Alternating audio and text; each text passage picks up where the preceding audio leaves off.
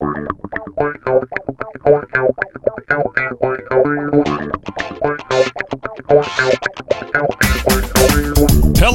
basketball fans, and welcome to the Dave and Dia podcast. Starting at center from Portland, the wily veteran Dave Deckard. And at guard from Los Angeles, the patron saint of rainbows and unicorns, your podcast MVP, Dia Miller. Welcome back to Dave and Dia, a Blazers Edge podcast. I'm Dia Miller. I'm here with Dave Deckard. We have Blazers things to talk about. Media Day. So after a long summer of waiting for, the excitement, now we have all the interviews to talk about. How are you, Dave? How are you feeling? Well, I mean, Media Day is always much ado about everything. It's like, okay, you love it because it's your first time hearing from these guys as a group, seeing the organization all together, seeing some of these names that you've heard about, debated about, seen film of all summer, and now they're sitting there live, all in one place. That said, nothing happens. It's not like anything changed, but it's like the opening credits, right? It's like, no. It's like that, like the studio intro, like Universal, da da da da da da da da da da, right? That's what this is. So that you just sat down in the seat, you heard that. It's time to watch the feature, and what it will be like, though, is still up in the air, of course. Yeah, obviously we're going to go through a lot of what was said, but the one thing that I want to say that I think was really, at least for me, is watching this media day and the media availability from Dwayne and Joe Cronin and the players and everybody. There was a very different feel than I feel like we've had in a while. Last season at this time, we were dealing with some controversy, and the seasons before that, we had Neil. So this year is it felt genuine to me. And obviously I know that there's some choices that are made about what's said and things like that. But it felt genuine. It felt like there was some excitement.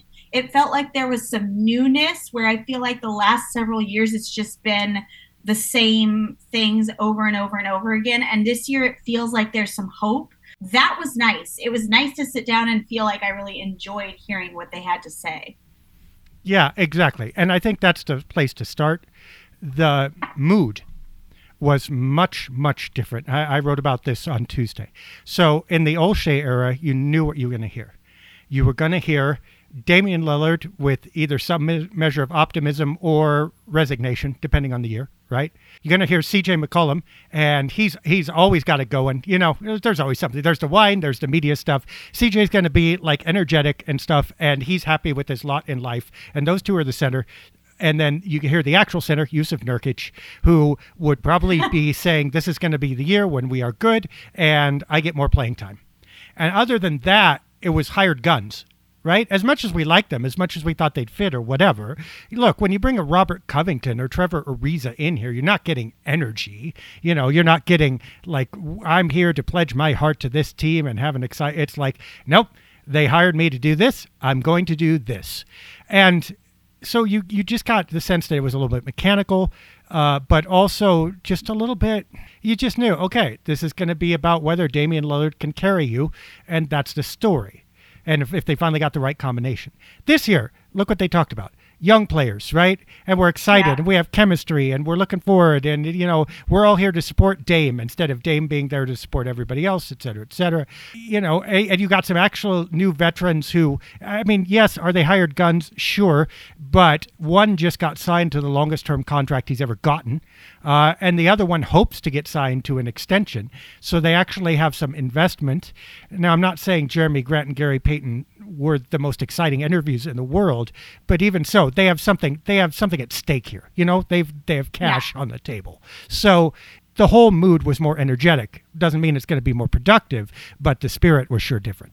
The other thing that was different is we got through the entire media day without one person asking if Damian Lillard was going to stay in Portland. Well, they shut that down, right? And my favorite part was maybe when Nurk sat down and said, "Anyone know if Dame's staying?"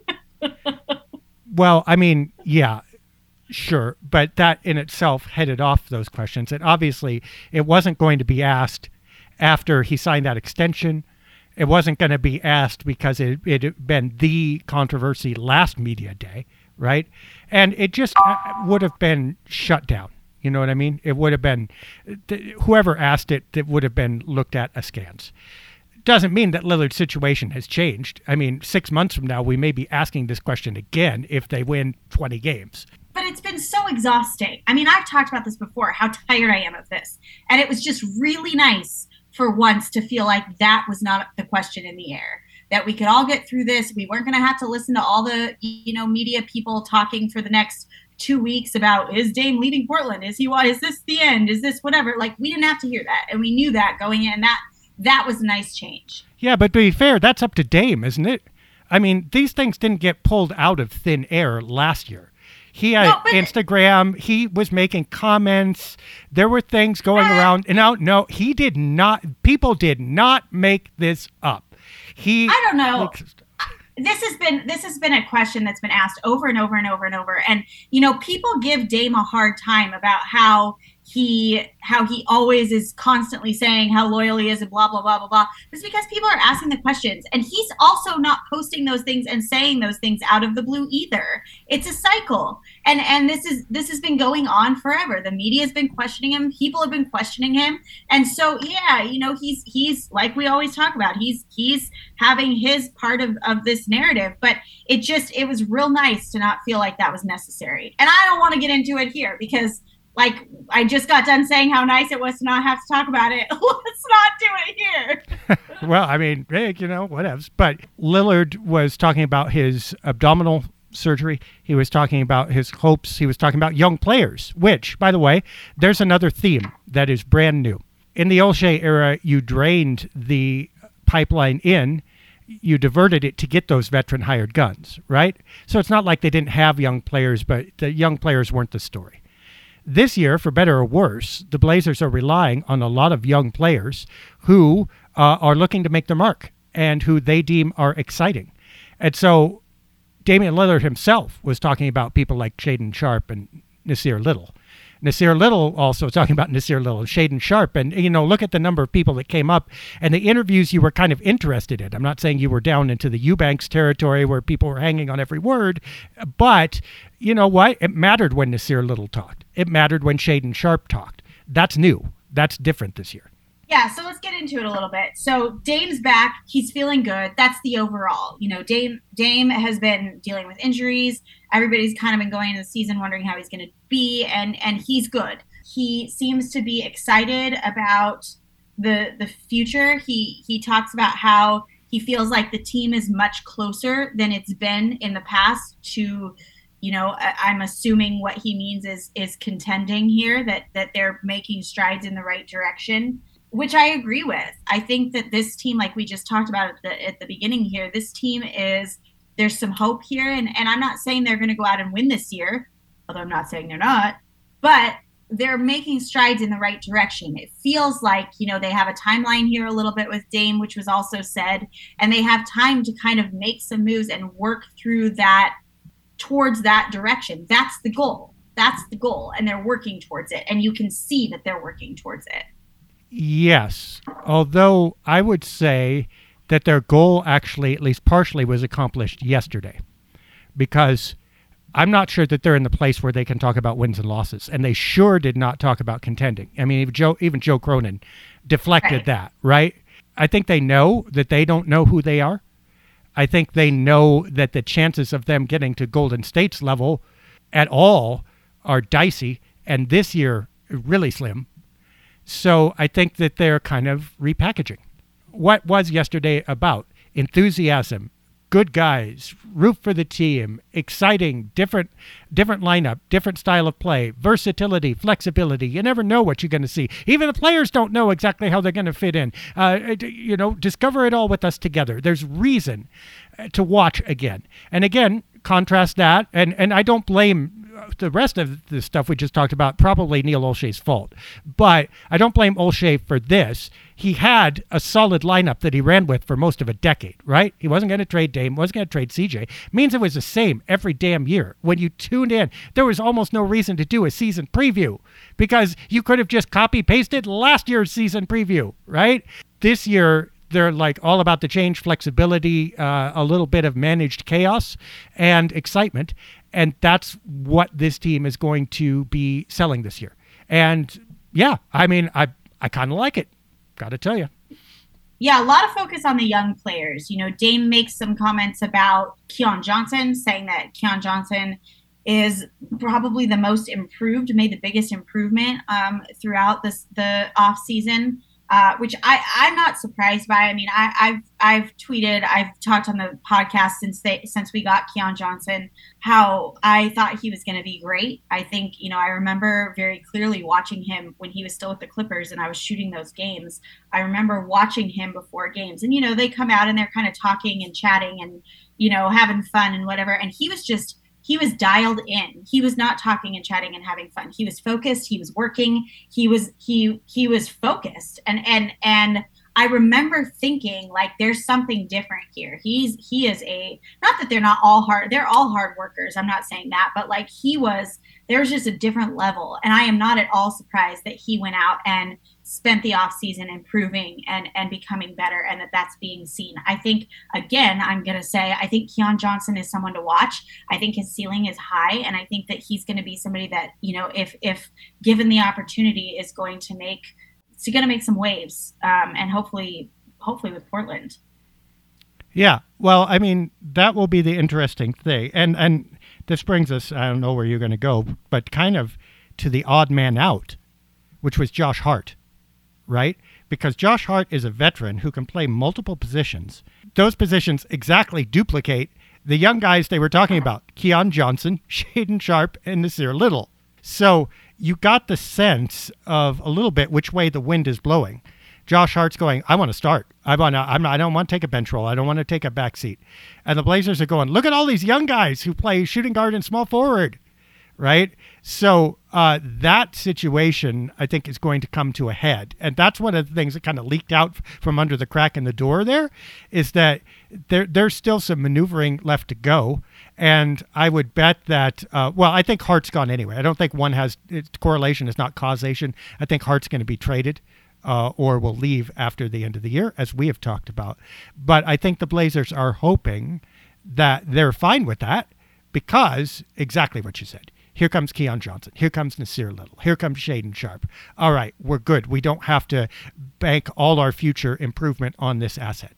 Well, and so that's another interesting point is that, you know, that they made a point to say that Damian Lillard, Jusuf Nurkic, Anthony Simons, Jeremy Grant starting lineup, but there's still one spot that's open there that leaves the small forward spot open. And basically the options for that right now for the starting spot at small forward is Josh Hart, Justice Winslow, or Nasir Little. Obviously, all of them want that. I think they all made that clear that they want that. Josh and Justice specifically made a comment about that. I didn't catch if Nasir specifically did or not.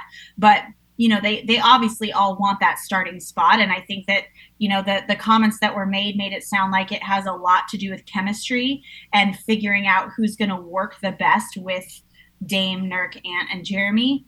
So I think a lot of that will probably be determined, you know, this week and going into the the preseason, and trying to figure out who's going to work best with that lineup. And like you said, you know, they're in a position right now where they have a lot of options. And I think that that's definitely not a bad thing. We're used to, and I'm used to this too, you're used to kind of filling a team based on position. Well, we need a guy to play this spot. We need a guy to play this spot. Okay, we're shorthanded here. But one of the things that was said, I want to say that it was Joe Cronin that made this comment about they prioritize versatility and the best available player above specific positions, which we haven't really seen done lately here. And I think it's gonna pay off. I think it's gonna give us, you know, there may be some holes and there may be some things that need to be worked out, but I think that's gonna create some really interesting lineups and hopefully some good basketball. Well, yeah, I mean, and this is interesting. As you were talking, I was thinking, okay, so here's all these players angling for the small forward position. It's funny because I think one of the things that Joe Cronin said was, you know what, it's going to be Chauncey Billups who makes this decision. You're not going to see me. And I think he was talking about in terms of Shaden Sharp and bringing up the young guys. But I think it'll be interesting to see the tension here. Because, Coach is more than likely to go with the veteran. He's going to look at that guy. And I can't imagine anyone looking at Josh Hart and saying, you know what, you shouldn't really play or shouldn't play as much. It's obvious that this guy should be getting minutes. Whether that's good for the future of the team, whether it's good for the chemistry of the team, remains to be seen. But coaches aren't concerned with future and only partially with chemistry. What they want is production and respecting the guys that they've got on the floor. So, yeah, I bet that's going to go leaning heavily towards Josh Hart at the start. And it'll be interesting to see if it continues that way. And it's one of the wonderful things that you watch, the difference between coaches, general managers, players, and all of their different agendas and how to work that out. Definitely. There's obviously stuff that still needs to be worked through, and they haven't made that a secret. I think anytime you change the roster up the way that they have, especially because you're not just talking about bringing in Gary Payton Jr. and Jeremy Grant. You're also talking about the fact that Nurk is now healthy. Dame is now healthy. Like we had so many injuries last season that even though some of these guys have played together, obviously, you're almost kind of starting from scratch again because they went a whole season without playing with each other. And now on top of that, they've added in new players. And even though a lot of the guys on the roster were on the roster last year, they weren't on the roster the year before when they had Dame and Nurk and Anthony healthy and playing. So you're in a situation now where even though it really looks like, to Blazers fans who have been following, Jeremy Grant and Gary Payton Jr. obviously are the big adds here, but really there's a lot of change from the last time that these guys all were playing together. Well, and that will be interesting. Now, here's the thing, right? Everybody's assuming, and it kind of media day as well, the pillars that you have in place are automatically going to stand up, okay? And there were questions about those, but they were, answered pretty summarily. What happens if one of those four doesn't work out? And by the way, there are questions about all four. Damian Lillard's recovery and age is kind of there. No one mentioned the age yesterday, but, the surgery is one of them. Anthony Simons, can he really start? And can he really start beside Damian Lillard and create, viable defense? Jeremy Grant, will he be able to accept his role? Will he be able to take less touches? Will he be efficient on offense? And will we see him make a difference in Portland's defense?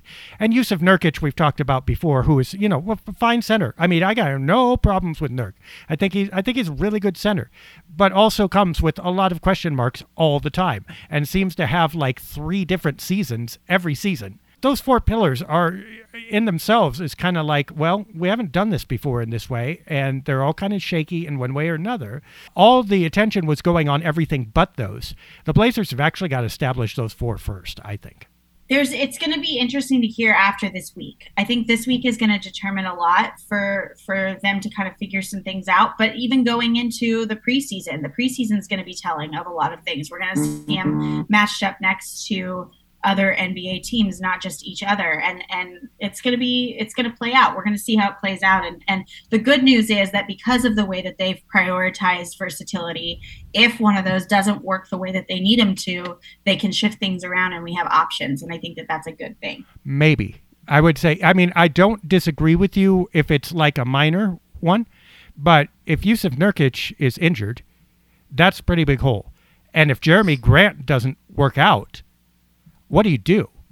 Justice Winslow, I suppose, is the next guy. But, I don't... Look, I think Justice Winslow is a good player for what he is, too. But am I comfortable having Justice Winslow as our starting power forward? Probably not. So, you've still got... I think Joe Cronin addressed this, too. You've still got... He called it a size issue. But actually, it's really a depth issue.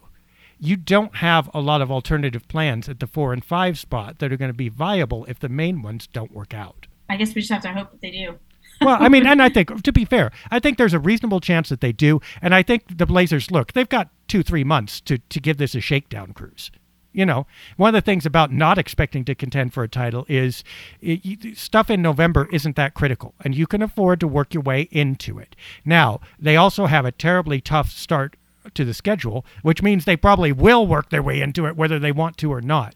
But those first 2 months aren't going to be about wins and losses as much as seeing if this is a viable experiment. We still hope they win, just for the record. Well, of course.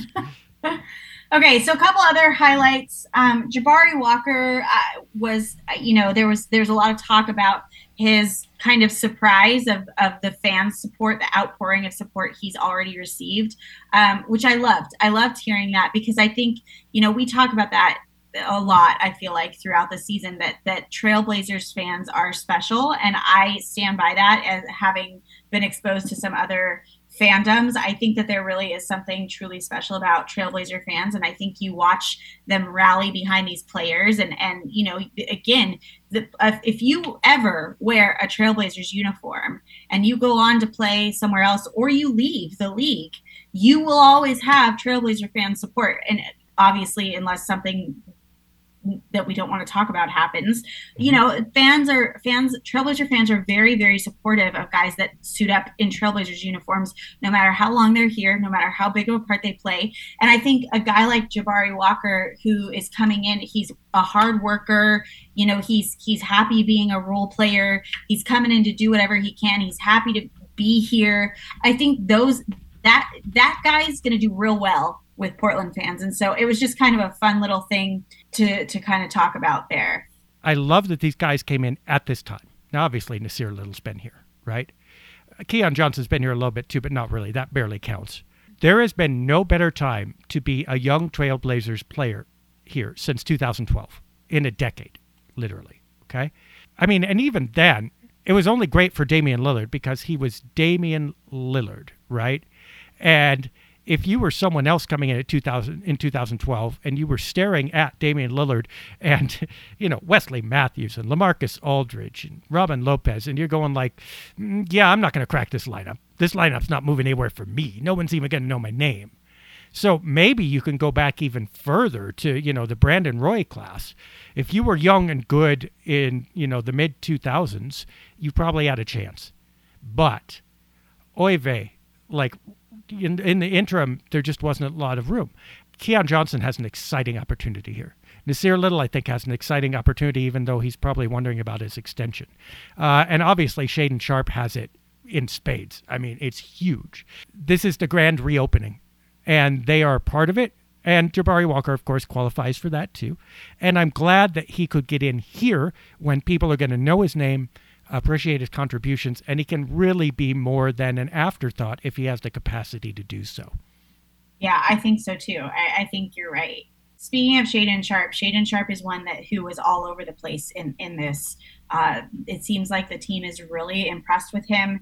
Dame was again saying, just singing his praises and how much he thinks he's going to contribute to this team. And, we saw several of the guys talking about him. He is healthy now, and they expect him to be fully ready to go.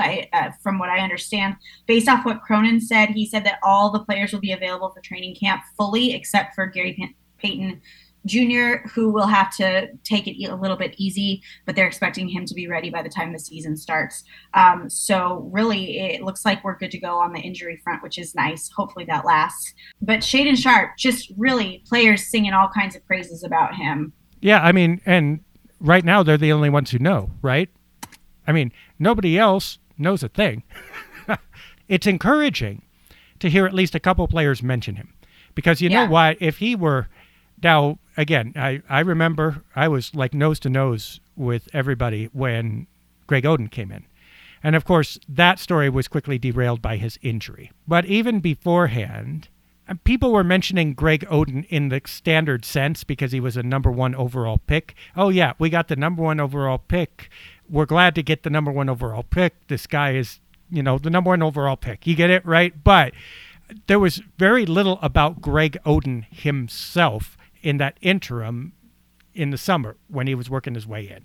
They were like, he's probably got more of the spotlight than he deserves right now. Shaedon Sharpe has been kind of forgotten because of the injuries and whatever, right? He's not a story. and some of his teammates and coaches or whatever are making him a story again, that's a good sign. Yeah, you're right. I mean, he's definitely been the mystery here. Nobody really knew going into the draft what there was with him. We hadn't seen a lot from him, and then having him get injured so early on in Summer League, we really didn't get to see a lot from him there either. So yeah, it's just kind of up in the air. But I think, especially when you have a guy like Dame, Dame's not going to go out of his way to say things about somebody if he doesn't think that they're accurate. So I think that gives me hope that, we're going to see some good things from him. And he's in a good position because, we have leadership on this team that will really work with him and hopefully, I think about Anthony Simons a lot and just the way that he has grown and evolved as a player. And I think that the players that have the potential to do that, if they'll take what's offered to them in Portland, there's people there who can really work with them. And Dame has been known to do that. And I think having a guy like Damian Lillard who's willing to work with you and help you with your game that's a great thing for a young, talented player who has potential. Notice the shift there, though. And again, this underlines something we said earlier. How are people talking about Dame? Well, we need to support Dame. We're glad that Dame is still with us. And obviously he's the main guy and he's going to carry us, but we need to support him. And Dame is the mentor and Dame is teaching us stuff. And Dame is, okay. It's almost like they're talking about him like a coach. You know what I mean? And that I'm not saying that this is a big turning point or that anything has changed. I am saying that this is not how Damian Lillard has been spoken of before, ever. And if you kind of lick your finger and stick it up in the air and see which way the wind is blowing, the wind is now blowing downhill on Damian Lillard's career. People are beginning to speak of him, and he is beginning to speak of himself as a veteran who is starting to pass on his knowledge rather than the young player dragging the wagon uphill and pulling the team behind him. And so, again, I don't think that's going to make much of a difference this year. It will depend on his injury and a ton of other things. But those of you who are Lillard fans, which I hope all of us are, watch closely. I mean, and keep watching, because you're now closer to the end of his career than you were at the beginning. And you are now seeing the mature, getting closer to senior citizen in NBA terms version of Dame. And, it'll be interesting to see how this stage of his career evolves. Yeah, I mean, I think that can go a couple ways. I think you can also, people talking about supporting him and being there, I think they can acknowledge the fact that Dame, they want Dame to win a chip too. And I think that there's some support that goes to that. I also think that Dame is somebody who has carried that team, and we all know he's carried that team, and those players know he's carried that team. And I think some of this may also be them saying, look, we don't want him to have to carry this team. We want to be a support, we want to be a part of this too. So yeah, I hear what you're saying, and I don't think you're necessarily wrong, but I also think that there's I think there's an obvious timeline here. I mean, there's been an extension. There's an obvious age clock that's ticking. That's common knowledge. We know that that's how this goes. But I definitely think that Dame has a couple more good, solid years left where he is going to come out. I would not be surprised at all if Dame comes out and has the best year he's had. Yeah, I mean, I don't think that there's much this year that's going to change. I'm not saying that, but if you're looking at this like a mountain, Dame has now stood on the tippy top as far as his personal journey, his ability. And he's now he's still high up there. He's still up there where most of us can't breathe, right? And that's not going to change. He's not going to get on a motorcycle and rocket down the other end. It is. You can see it. And it's weird for me, I can tell you, because, okay, I've been doing this since 2006, which means Brandon Roy, not Damian Lillard. But at this point, Brandon Roy's career seems like ancient history to all of us, right? Most of our current knowledge comes and is wrapped up around, Damian Lillard. The idea that era is heading onward, is going to end, that you can see the end from here, is just a weird adjustment. Yeah, that's a good point. It is. It's very weird. Okay, a couple more things from the press conference or from the media availability. Nurkic talks about the team's chemistry and how that's going to be something that benefits them. This is a team, I will say, that really seems to be happy to be here. They all seem happy to be here. They all seem to be guys that want to play with each other.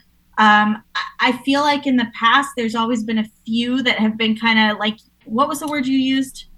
The paid, mercenaries, yeah. Mm-hmm. Whatever word that was that you used along those lines. That, you know, there's guys. I keep thinking about Popovich and his comment about why are you, what brings you back, and he said his paycheck. And I think that there are guys that, you know, and that's fair and that's legit. That's a legit reason. But it seems to me like this season you have a group of guys that's really happy to be together. They want to play together. They like each other. They seem to be having fun. And I think that's probably what Nurk is talking about here with chemistry. I also think, you know, Cronin kept making comments about how this team is going to be fun and entertaining. And I think that that's going to be true. I think that this is, and I mean, I know I'm the queen of they're fun to watch, but this. They just need to change the logo to your face. It's not just me saying it this time. You know, we're hearing that across the board that this is a team that's going to be entertaining and fun to watch. And I think that is true. I think that this is shaping up to be a really, really fun year. I would reiterate that you should be their spokesperson because that's what they're selling this year. Fun is code for we don't know what's going to happen, but this ought to be interesting. And again, if you're a Blazers fan, this is not all bad because you know what? To be honest, you didn't know what was going to happen at the beginning of any of the other seasons either.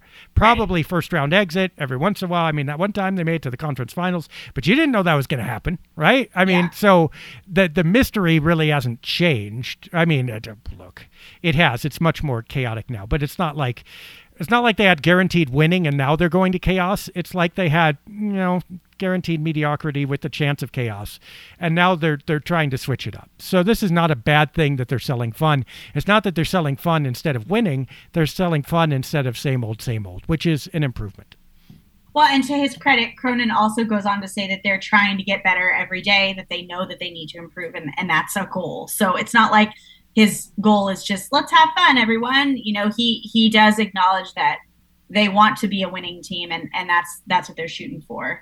Nurk also talks about wanting to be in Portland long term. He makes a comment about how, you know, he's fine with guys jumping from team to team, but he just doesn't really think that's for him, which is good to hear from Nurk. Now, granted, he's obviously just signed another contract and planning to stay here, so it's not the same line we've always heard from Nurk, but I'll take it. I'm happy to hear that. I'm happy to hear that in his mind, he's here long term. We heard the same thing from Gary Payton. He said, you know, I'll be unpacking my bags. So these guys, I think a lot of the core, at least, is planning to be here for the next few years. It doesn't seem like that, you know, this is just a quick stop on their train to something. So I like it. I'll take it. Oddly enough, this is what happens when you pay people. So yeah, I mean, yeah, I like it. No, I do believe though, Nurk said some very nice things. That even if he went somewhere else, he'd still have a home in Portland or whatever. And I believe that still exists for a lot of players. And you know what? Jusuf Nurkic has a lot of heart, okay? As a person. I'm talking about Jusuf Nurkic as a person. I mean, his charity work, the way he looks at the world, the way he travels. He is a person who lives beyond himself and connects to things beyond himself. And if you are like that, Portland is not the worst place in the world to be, because it's avant-garde on some things. It's also connected, you know, to, I mean, there's a connection to an international connection. There's obviously a connection to nature, the coast, you know, civil rights, all kinds of stuff. I'm not saying it's number one in any of these things, but it's got that vibe. If you're a Portlander, the people you make fun of are the people in LA looking in their own mirrors or taking selfies, right? Right. Okay. Nurk is kind of, you know, he's got a not entirely un-Portland vibe. So, I mean, kudos to him for saying it. I believe that it's genuine. I believe the team made it possible and probably brought out those feelings by actually inking the guy to another contract that he could live with. Yeah, well, everybody wants to feel valued. And I think that Nurk hasn't always. And I think that this is something that made him feel valued. He was in a position where, look, we're going to pay you. We want you here. And when you feel valued and you see that translate, then in turn you have some loyalty there. So I think that that's definitely true. And I think what you said about his charity work is important to highlight. I wanted to highlight that because I think I say over and over and over and over, I like a good basketball player. I like a good person even better.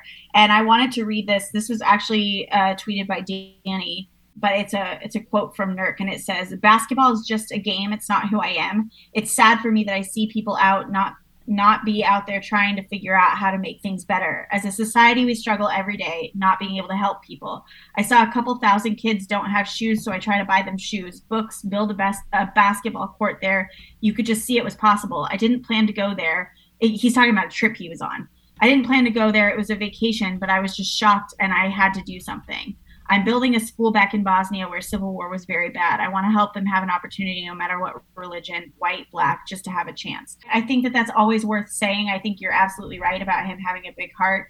And I like that he's taking the opportunity where he sees it and trying to create change where he can. Jusuf Nurkic has had a complex career.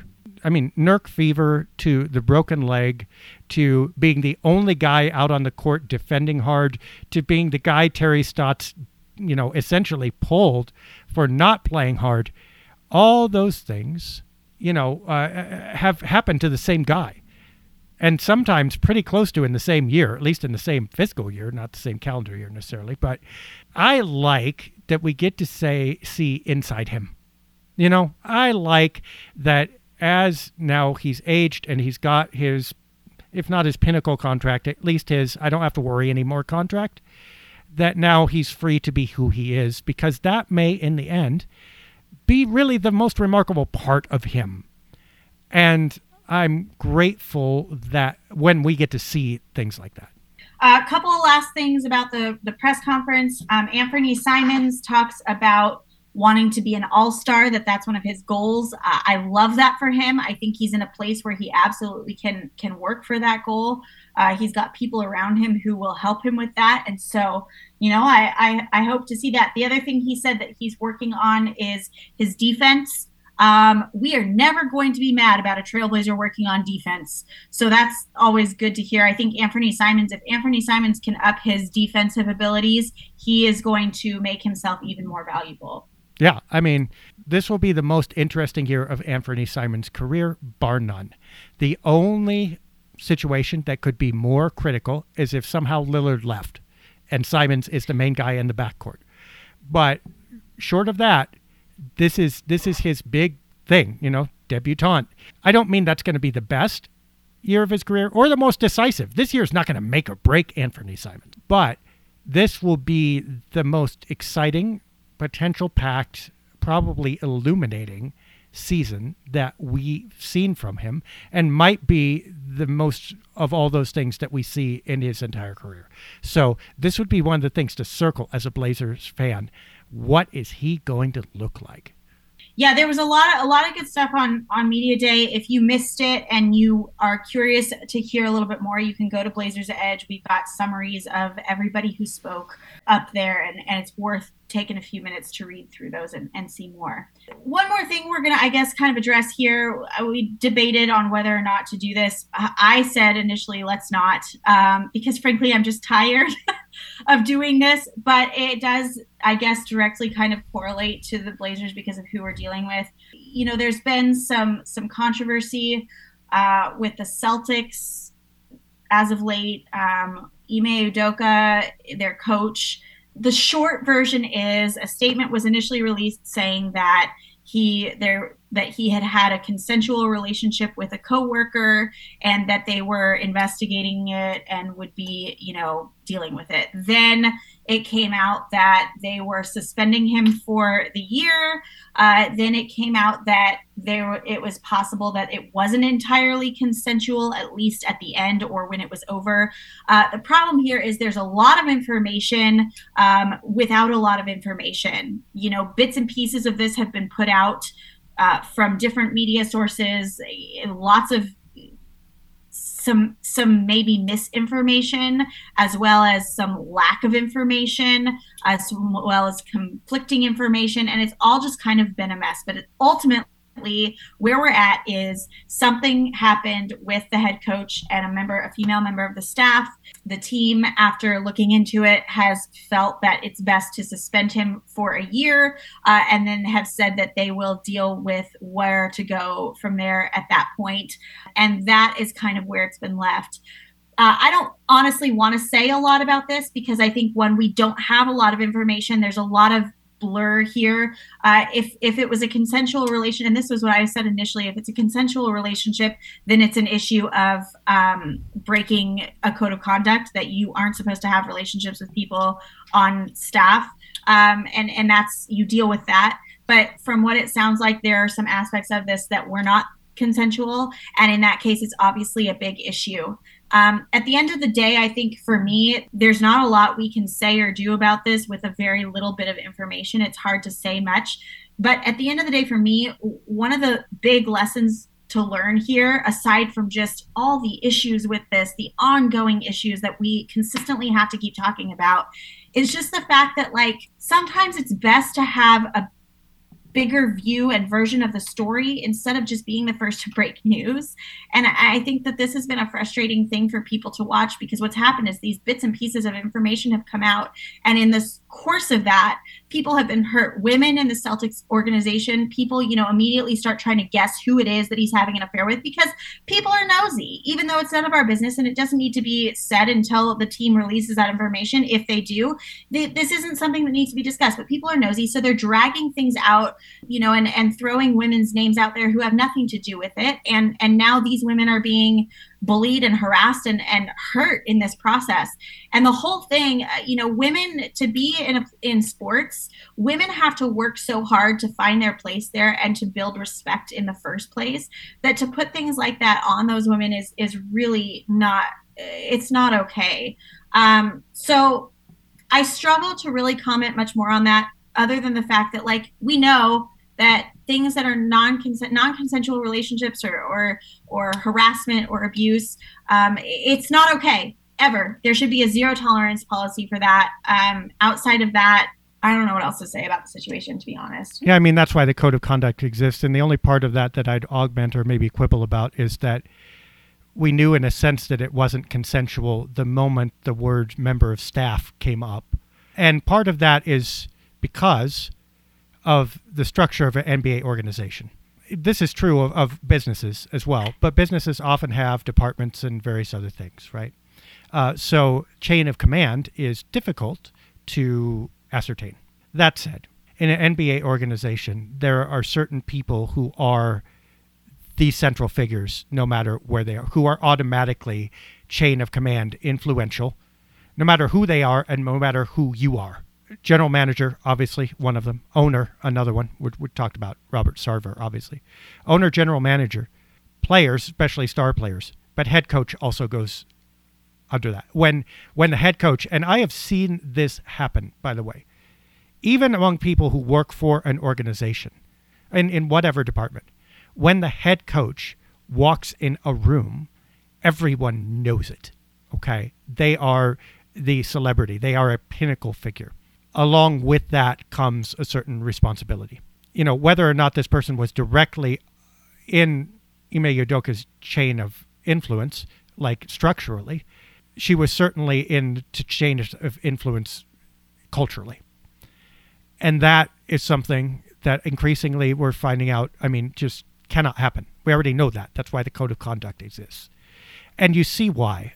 This is the fruits. Everything you just talked about that's icky about this would not happen if it was just, this would not have, if Ime Udoka had, or let's just say a head coach, had gone out and, slept with an Uber driver, on the way to an event, and it came out. It would be like, okay, that's kind of uncool, feel sorry for his fiance, but, end of story. We're not like digging up the entire staff of Uber to see who it was. The fact that the women in the Celtics organization had to undergo that they have to answer questions, the fact that there is gray area as to whether that was consensual or not, and when it stopped being consensual, like in the actual, the big picture sense, or the micro sense, shows you that in the big picture sense, this wasn't okay. I'm actually glad the suspension came down, although I guess I do understand that this lesson hasn't been entirely learned, that in the culture, the change hasn't happened yet. But I hope that this is a little bit of a wake-up call to everyone, that this simply cannot be risked. The reason it cannot be risked is not just because of the reputation or salary of one coach. It's because of what it does to the people around. Yeah, I mean, this is a topic that I feel like we need more time than we have to deal with. I agree with some of what you said. I have some disagreement with some of what you said. Overall, I think you're correct. I think that there's gray area here, and that's the thing that makes it so hard. But at the end of the day, ultimately, at the end of the day, don't harass people. Don't do things like this. Don't sexually assault people. And I'm not saying that's what happened. We don't know, just that something happened that was non-consensual. Don't do that. And don't break rules if there are rules for a reason. And as far as the NBA goes, like I am going to keep saying this apparently till it stops happening. But it'd be really great if there were specific policies and procedures in place for these things, because these things continue to happen. Frankly, as a woman in sports who, I've been open about the fact that I dealt with domestic abuse and sexual assault. Like these are things that I'm exhausted. Like, yeah. I don't want to talk about this anymore. Yeah. And I know that, we are, because it's important, and I get that. But like, it's just exhausting. And let's just, I will say it, Dee. I don't know if you can or not, and it's okay if you can't, but I will say it. If you are in a position of responsibility and authority in an organization, that bars you from mixing a intimate sexual role with people in that organization. That line just has to be drawn. I live with it every day, I will tell you, because I'm actually the top of two organizations, really. The Slow Blazers Edge microcosm, also the church I work at. And that means that there are whole swaths of people that are just, I know, going in, that line can never be crossed. I understand that my profession was an early adopter on this, because we've seen the harm that this causes. It needs to be broadcast across everywhere. That when someone comes to work within the umbrella of an organization, automatically means that within the context of that organization, mixing a personal, intimate relationship with that is not okay. Now, are people going to come up with exceptions and say, but this happened? Okay, I understand, but exceptions don't contradict the rule, number one. And number two, if it turns out well, it's probably happening outside. You know what I mean? It's not like in the context of this. I mean, I appear to be contradicting myself. Don't want to go too much into it, but those places where it worked out well, the power dynamic was probably minimized, and probably the people involved went to great care to minimize that. If you decide to do this, it's a huge risk, and I don't think that we can bail you out or excuse you if that risk goes wrong. It should not happen. Yeah, let's just be done with that. I'm tired of it. It is what it is, and it's an unfortunate, terrible situation for a lot of people. But and what a wonderful way to end the podcast. But you know what? Basketball's coming. Basketball's coming. Wait, go ahead. So this week is training camp. So yep. The Blazers are currently in Santa Barbara. I leave on Thursday to go to Santa Barbara.